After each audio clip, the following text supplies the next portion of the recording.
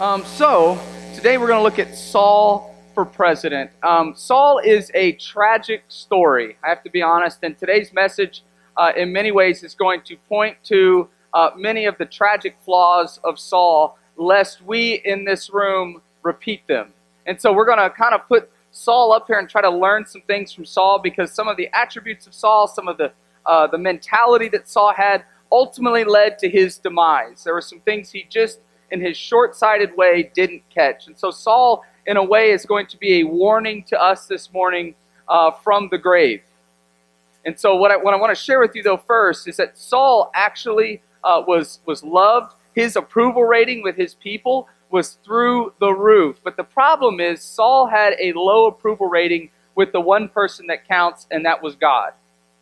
And we're going to see what happens when your approval rating with God is at an all-time low. But before I do that, what I'd like to share with you is the top three highest approval ratings in American president history, followed by the all-time lowest. And here's what's weird, is in that top 5 list, it's 3 of the same people that are the lowest and the highest of all time. And if you're familiar with history and the timing, a lot of it has to do with on the front side of a war or on the back side of a war. And the approval rating either goes way up or way down, or in one direction or the other. And in this way, Saul, ironically, was a wartime president. He was actually brought in to be a leader. He was anointed by God to take on the Philistines. And so no different than in American history, when we get into a war early on, you'll see here there's just kind of this odd parallel of that connection. So let's first of all look at the highest ever. Highest approval rating of all time, George W. Bush, 90%. You want to guess what month? September 2001. George H.W. Bush, number 2 on the list, 89% approval rating, February 1991. That's right when the Gulf War ended. Harry Truman, 87%. And that would have been June 1945. When did World War II end? May. So right on the end of that. Now here's the lowest of all time, and I'm just going to kind of jump from 1, 3, and 5 on that list. The worst ever, Harry Truman. February 1952, 22%. The third worst ever, George W. Bush. October 2008, 25%. And the fifth worst on that list, his dad, George H.W. Bush, July 1992, 29%. How things can ebb and flow is huge with public opinion. And this candidate, Saul, was absolutely shackled to public opinion. It drove him as to what he did and how he did it. And he put public opinion above even God's opinion in his life. Do you realize that people's criticisms and critiques, as well as their praise and adoration, are actually all a cage for you? Sometimes we just think of the negative. That if maybe someone just tells you, oh, you're not that good at that, or you shouldn't be doing this, or I don't like this about you, there is a certain kind of suppression of who you are. You may think twice before saying certain things. You may not feel comfortable in a certain social situation. You may not take as many risks in your business or with your family when you kind of always have that critic kind of always taking shots at you. It's all there to kind of hold you back from who God would have you be in whatever area of leadership that He's granted to you. But you know what we don't think about is praise and adoration, and the old attaboy behind the back can actually be just as bad. And I'll tell you why. Let me just give you an example from up here. That was such a great sermon. Oh, here's a card. What I love about you is your sermons. Now, the heart is in the right place. The heart is to say, we appreciate what you're doing. I get that. I understand that. So you can keep the cards coming. I appreciate the affirmation, okay? I'm not saying don't do it. But what I am saying is, if taken too far, what that attaboy turns into, what just happened? It becomes now a level that you must hit week in and week out. Oh man, I got something tough to say to my people this Sunday. Ooh, but what about, Mary may not like it. She just sent you a note and said she loved you. She may not love you now. She may not love what you're going to say. And that can go that way in your work. Maybe it's kids' approval. You so want your kids' approval. You had this great moment, and then all of a sudden now you have to kind of drop the hammer on Junior. Well, I don't like you anymore, Dad.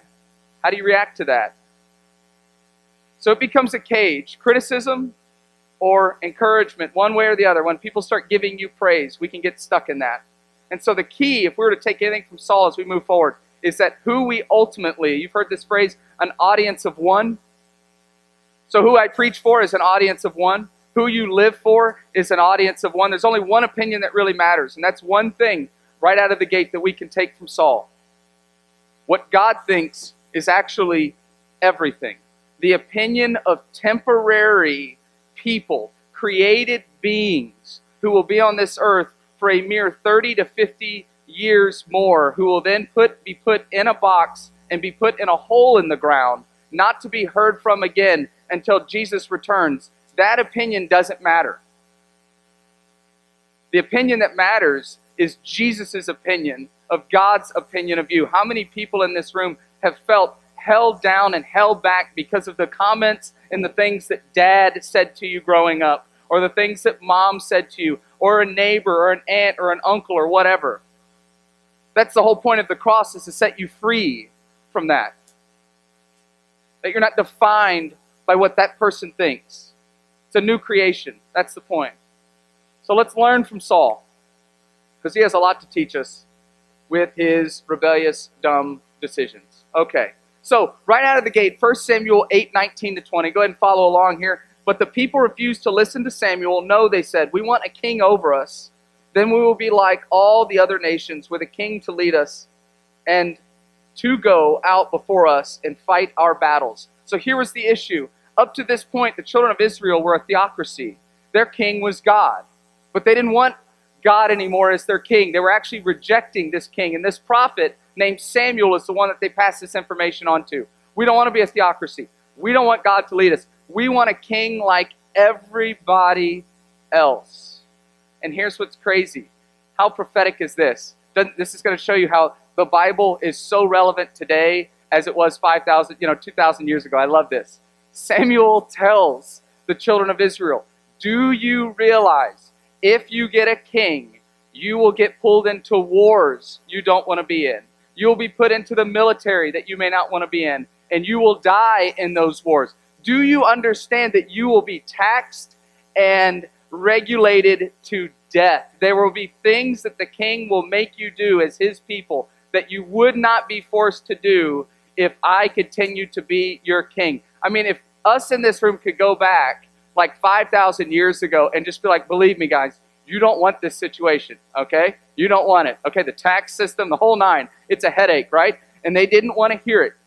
And they said, no, we want a king. So God picks a king, and that's exactly the moment of what happens in Samuel 8. And so in 1 Samuel 9, he picks this king, and here it is, 9 verses 2. Kish had a son named Saul, as handsome a young man as could be found anywhere in Israel, and he was a head taller than anyone else. God, knowing broken people, goes, okay, I'm going to give you tall, dark, and handsome. That's what you want. When he walks into a room, he's got a presence. When he walks into a room, he has this general, presidential presence. When he walks into the room, heads just immediately look. He's taller than everyone else. He's got a presence that is different than every other person around him. And what's so funny is how God uses just normal circumstances. Saul is just in town with his servant trying to track down 3 donkeys. And overnight he goes from looking for some animals for his dad to sitting at a table before 30 constituents, anointed as the next king. He didn't even see it coming. As a matter of fact, when Samuel anoints him on behalf of God, he even says, I'm a nobody. I'm no one. I'm from this little town. Why me? So he receives it though, and he becomes king. But like anyone in this room, this is the danger, and this is the first thing you need to take from Saul. Given enough power, given enough influence, given enough opportunity, without any accountability, things begin to go to our heads. One of the biggest mistakes we can make in this room is to disconnect ourselves from the time when we were in want. Disconnect ourselves from the time when we were in need. Disconnect ourselves from the time when we had nothing. And that person that gave you that opportunity for that job, which then God opened that window and that door so that you could be successful and be who you are today. But then you kind of do the revisionist history thing that the reason you got to it is because you were so awesome, right? And we just kind of covered that little moment over, but I got there because I'm great. So why can't you be great? This is exactly what begins to happen to Saul. He forgot who put him there. He forgot how lowly he was. He forgot that he didn't deserve it. This was his first mistake. And so Saul finds himself in a battle. And we see in Scripture that this battle is so fierce going into it that the Philistines, the army that he was anointed to wipe out and to kill, is so many in people that Scripture says it's as many as like the sand, like on a beach. You can't even count it. 30,000 chariots. And what's actually happening to Saul's men, they're beginning to hide. They're beginning to scatter. They're beginning to run. They realize this is a bad deal. It's not going to work out well for us. But Samuel says, hang on, Saul. Give me 7 days. I'll show up. And when I get there, I'm going to make this offering before God. And God will fight for you. God will protect you. But Saul just can't wait. Because what matters to Saul is his timing. What matters to Saul is what he wants when he wants it. See, God is his puppet. God works for him. He's the one that tithes, right? He pays God every Sunday. And God should be happy and appeased because he sits in a pew every Sunday and fills out an attendance card. God can't be God if I don't show up to church. See? Isn't God lucky that I'm here? Isn't he blessed to have all my resources? So this is his mentality. And so what does Saul do? Saul simply makes the burnt offering anyways. And this is that exchange in chapter 13. Here's his excuse. I thought now the Philistines will come down against me at Gilgal, and I have not sought the Lord's favor. So I felt compelled to offer a burnt offering. Here's what Saul fails to see, is that act of disobedience would end his line of leadership. It was now never going to act or never going to last forever. That moment. And he just kind of makes this excuse, but Samuel tells him, you're not going to have it all now. Your reign will come to an end. See, Saul didn't understand that there was generational impact for the decisions he was making. I've said this in the week 1 and I'll repeat it again. You aren't just raising your kids in this room. You're actually raising your grandkids. That's who you're raising.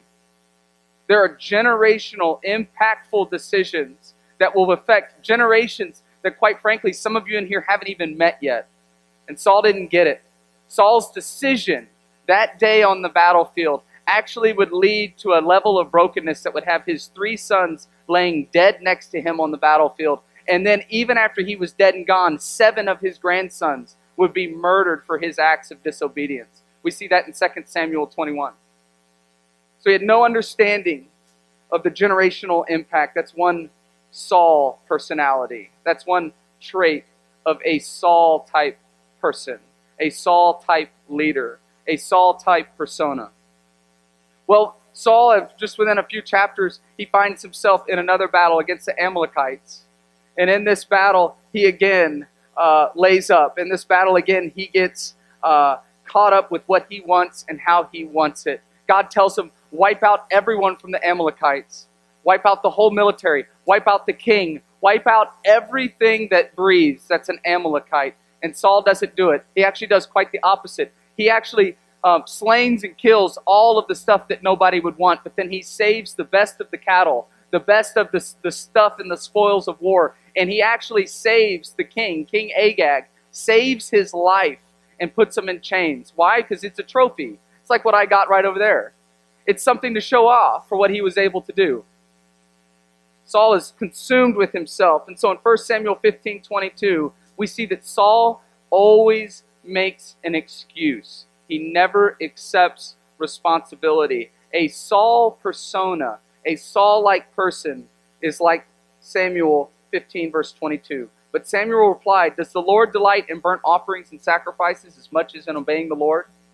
To obey is better than sacrifice, and to heed is better than the fat of rams. See, Saul tried to justify why he saved and kept all of these other animals and sacrifices alive. And what Samuel is saying is, God doesn't need your stuff. He wants your heart, Saul. He wants your obedience. He doesn't want your ritual. He doesn't want your attempt at manipulation.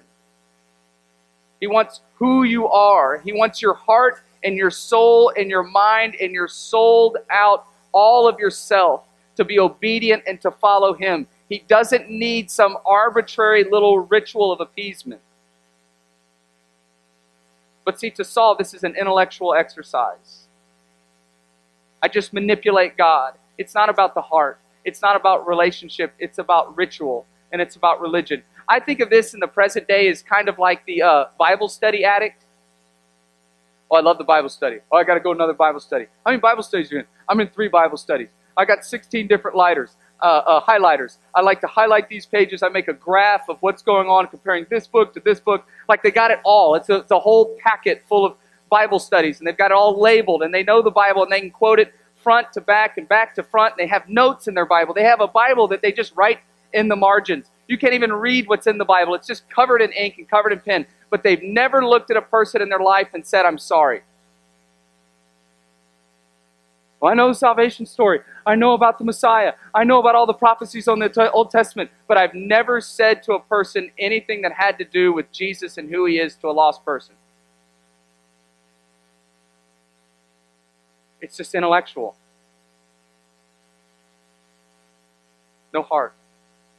That's what it is to him. Can I just tell you, church, you realize you know more about Jesus sitting here today than all of the disciples did after 3 years of hanging out with Jesus. And they turned the world upside down by the power of the Holy Spirit. But if it's just a ritual, if it's just more head knowledge, if it isn't a relationship, if there isn't a burning in your heart for the things that He cares about, then you're right in line with Saul. It's just a thing you do. 1 Samuel 15:24, then Saul said to Samuel, I have sinned. I violated the Lord's command and your instructions. I was afraid of the men, and so I gave in to them, which is a lie, because he's not actually afraid of anyone. We see in 1 Samuel 14, he's just calling shots with the whole military. He's not afraid of anyone, but he had to make an excuse. See, he never actually takes responsibility for anything. And here's what's crazy. At this point, Samuel looks at him and says, you are going to lose your whole kingdom. You've fallen out of favor with God. And after this, can you believe this? Saul actually looks at Samuel and says this. This is in the Bible. I'm not making it up. He looks at him and says, Samuel, I get that I sinned. I get that I violated God's will and His ways. I get that I'm losing the kingdom. And then he says this, would you please walk outside with me before the elders? I want them to see you walking with me. In other words, I've got to keep up appearances. I want to still look like I'm a holy man. I want to still look like I'm an obedient man. So consumed with what the outside looks like, and yet his heart is rotting from the inside out. This is the Saul persona. It's not heartfelt. And of course, from 15 to 18, we see this guy come along because Samuel is now told by God, you've got to find another king. Saul's done. And you know what's crazy is Samuel and Saul only lived 5 miles apart. But after that moment, they would never see each other face to face ever again. And so Samuel does what God tells him to do, and he finds this little, scrawny, youngest brother out there tending to sheep, and his name happened to be David. And God says, don't worry about his appearance. Don't worry about that he's short. He doesn't need to be shoulders and head taller than everybody else like Saul. Look at his heart. That's who I want you to get. That's who I want you to anoint. And for a number of years, nothing really happens. David, of course, he's just kind of the errand boy. We love tip treats in our house. I'm not saying you got to deliver stuff to me. I'm just saying, if you ever had those cookies, they're rated number 2 in the city. They're amazing, and they'll deliver them to you. It gets no better than that, okay? I love it. He was kind of like the tip treats delivery boy, okay? To the front lines, he would bring these care packages up to the front lines. That's all he was a glorified errand boy. Otherwise, he tended to sheep. He had no prominent position, but this one particular day, he shows up, and there's this 9-foot-tall Philistine talking trash to all of Israel, and not just Israel, but the God of Abraham, Isaac, and Jacob, the God of Israel. And if you know the story of David and Goliath, he grows up with 1 stone fires away, and he ends up killing Goliath. Not only does he kill Goliath, but then there's this huge procession for this new warrior, this new leader who was fearless, even when Saul was fearful. And they come into town, and we see the next kind of aspect of a Saul-type persona. And we see that in 1 Samuel 18. Because here is all the people, and they're just loving that they finally have defeated the Philistines. They're loving it, right? Here comes the whole procession, and David is up there, and so is Saul. And here's what the people say in 1 Samuel 18, 7-8. As they danced, they sang, Saul has slain his thousands. Now that's impressive. Thousands. You should feel good about that. You've won battles. You've got notches on your belt. You are feared and respected. You've killed thousands. That's a lot of people, okay? You should, your ego should be good. But the next sentence would haunt Saul forever. He couldn't let it go. And David, his tens of thousands. Saul was very angry. This refrain displeased him greatly. They have credited David with tens of thousands, he thought, but me with only thousands. What more can he get but the kingdom? See, here's the interesting thing about a Saul-type persona, or maybe even the Saul that lives in us. Once we have lost God as being the central focus and whose opinion matters most to us than anyone else, you will find that eventually you won't even be able to celebrate victories in which you are not the center of it. He's incapable of being happy about what God has done. He can't be happy that you just got a job. He can't be happy that you just got into the school of your dreams. He can't be happy that you're happy. He can't be happy that your marriage is going well. He can't be happy that this aspect of your life is going great, or that you just got a new house, or this thing just worked out for you, because he's ruled by bitterness. And the only way he's actually happy is when things are going well for him, or when the victory is all about him. This is the bitterness of Saul. This is how far removed he is from even understanding that it's God that's in control. He forgot when he was just that boy, that young man looking for 3 donkeys.